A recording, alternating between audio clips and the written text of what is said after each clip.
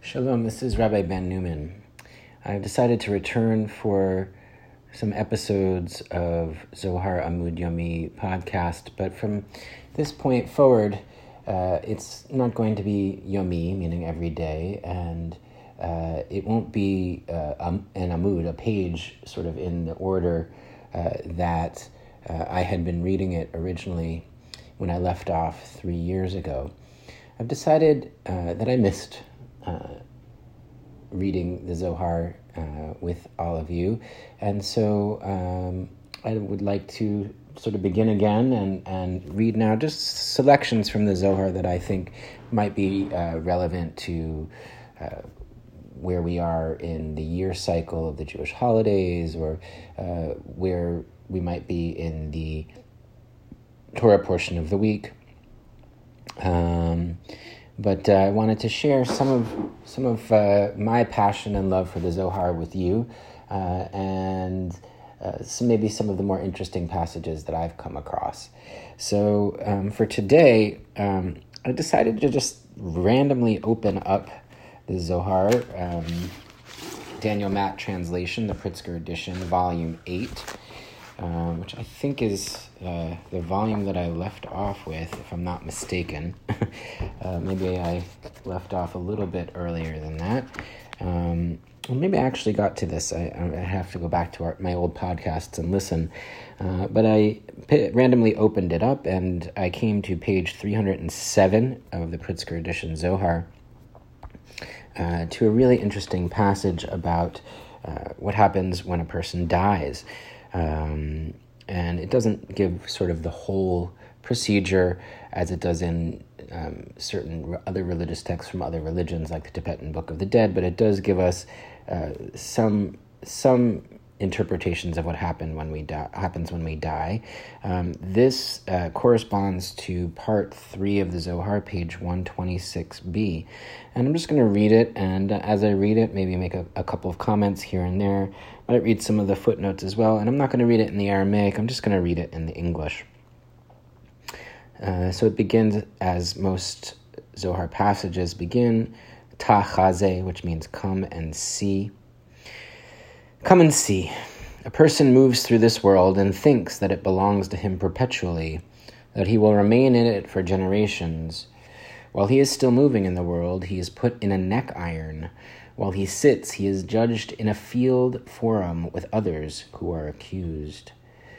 So it begins as sort of a admonition to people to basically say, as we move through this world, we think we're going to live forever.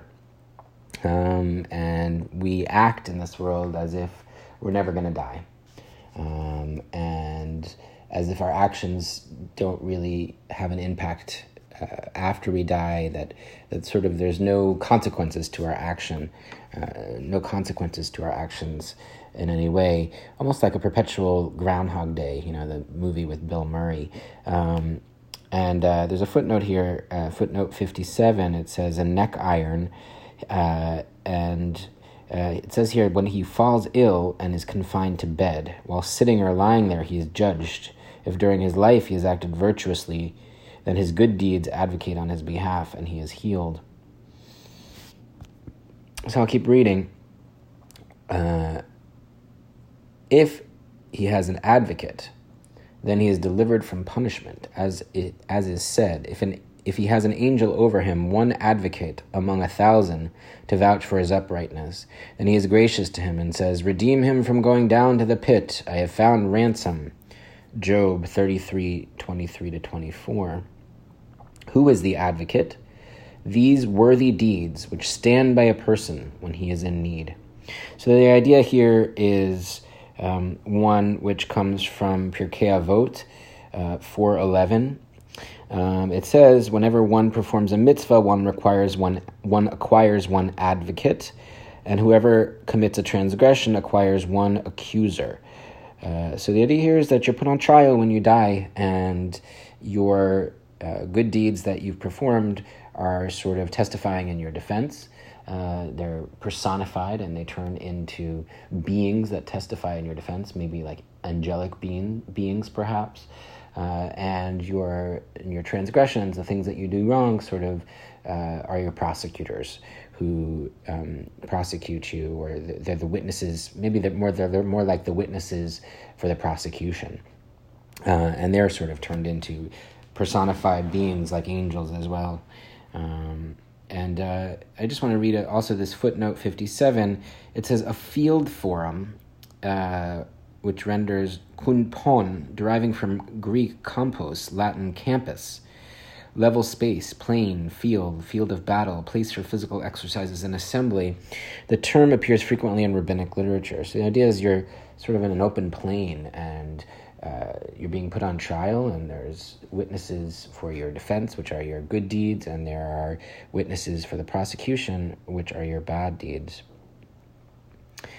If he has no advocate, then he is condemned to depart from the world.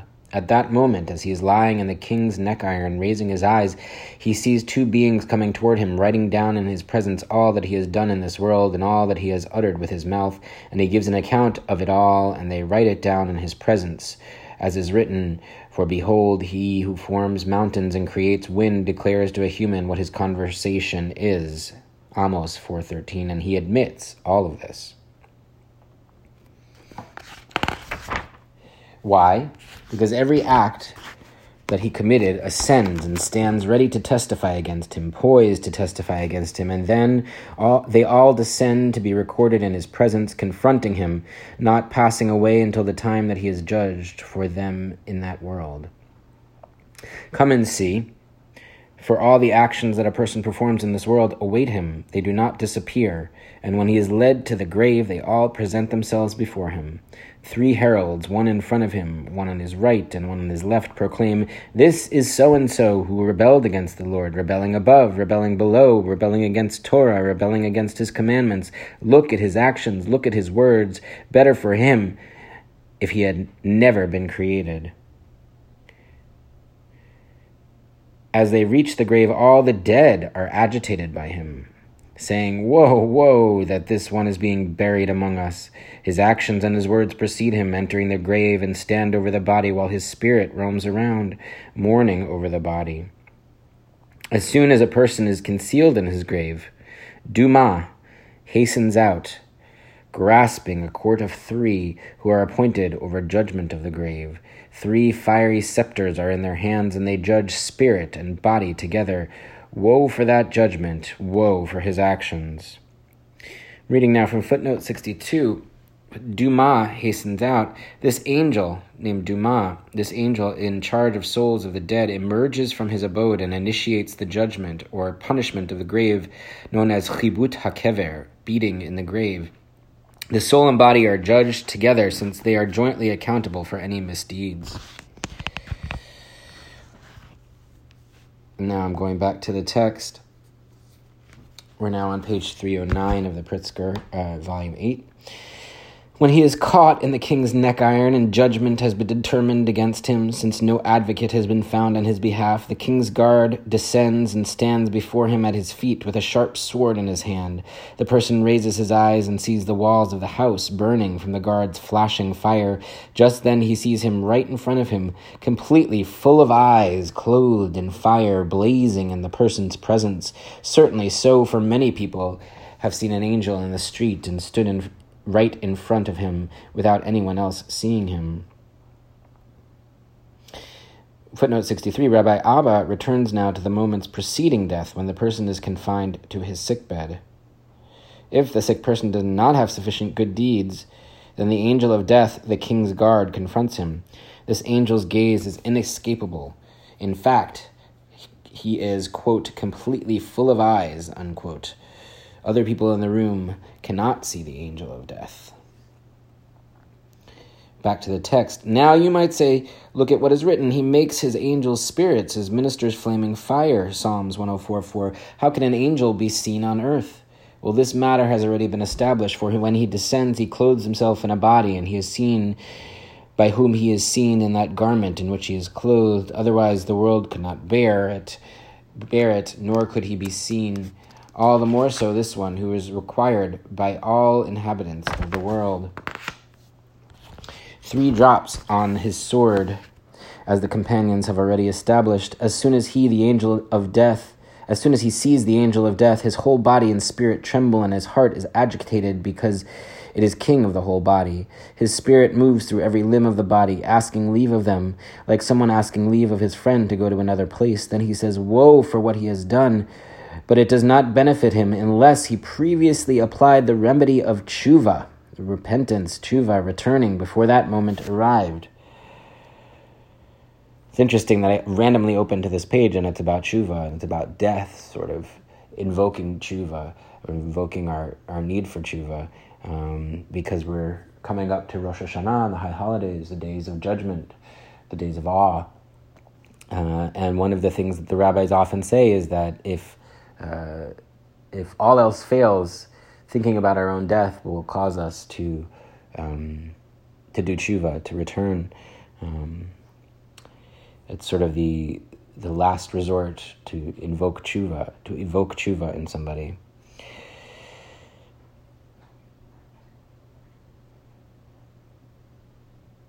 The person is afraid and wants to hide, but he cannot. When he sees that he is unable, he opens his eyes and has to look at him. I guess the angel of death, gazing at him wide-eyed. Then he surrenders himself in his soul. That moment is the time of great judgment to which a person is subjected in this world. Furthermore, the spirit goes roaming through all the limbs, quivering in every direction, and all the limbs of the body tremble. As the spirit reaches every single limb, asking leave of it, that limb breaks out in sweat, and the spirit departs from it, and that limb immediately dies, and so with all of them. When the spirit is about to depart, having asked leave of the whole body, Shekhinah, presence of God, the divine feminine, stands over it, and immediately the soul flies from the body. Happy is the share of one who cleaves to her. Woe to the wicked who are far from her and do not cleave to her. How many courts of law must a person pass through when he departs from this world? One is that judgment on high that we have mentioned when the spirit leaves the body, the one that we just talked about. One is the judgment when his actions and his words precede him and heralds proclaim about him, which we also mentioned. One is the judgment when he enters the grave. One is the judgment of the grave. One is the judgment of the worm. And one is the judgment of hell. And one is the judgment of the spirit that goes wandering through the world, finding no place until its actions have been requited. Surely 7 periods will pass over him, Daniel 4:13. Therefore, while he is still in this world, a person should fear his Lord and examine his actions every single day and repent of them before his Lord. When King David contemplated judgments of a person on departing this world, he anticipated, saying, Bless Yod-Heh-Vav-Heh, O my soul, before you leave the world, now that you are still with the body, and everything within me, his holy name. You limbs who participate with the Spirit, now that it is still with you, bless the holy name early, before the time comes when you will be unable to bless him and offer your gratitude. So again, very interesting coincidence that I randomly opened to this page in Volume 8, which is all about death, and when we contemplate our own death and our actions sort of going before us and determining what happens to us once we die, perhaps we would be inspired to do tshuva while we're still alive. It's interesting in some ways. It reminds me of the Buddhist notion of working to change your actions now and create positive karma now while you're in a human body and while you have this life, so that you don't have to be reborn as sort of a lower life form that's farther from enlightenment. And also the idea that you should work now for enlightenment, and watch your actions and be ethical now, so that you don't have to do a lot of work after you die. So that's my return to Zohar Amud Yomi.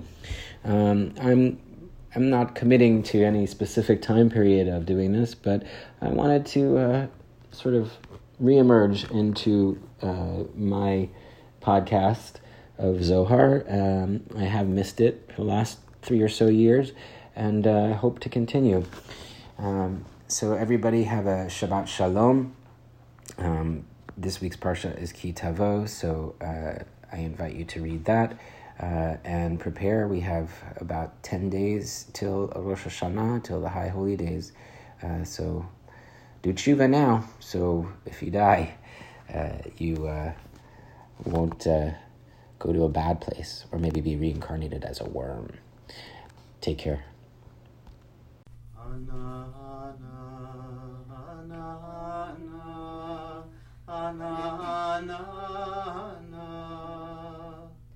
Bekayach, bekayach, bekayach.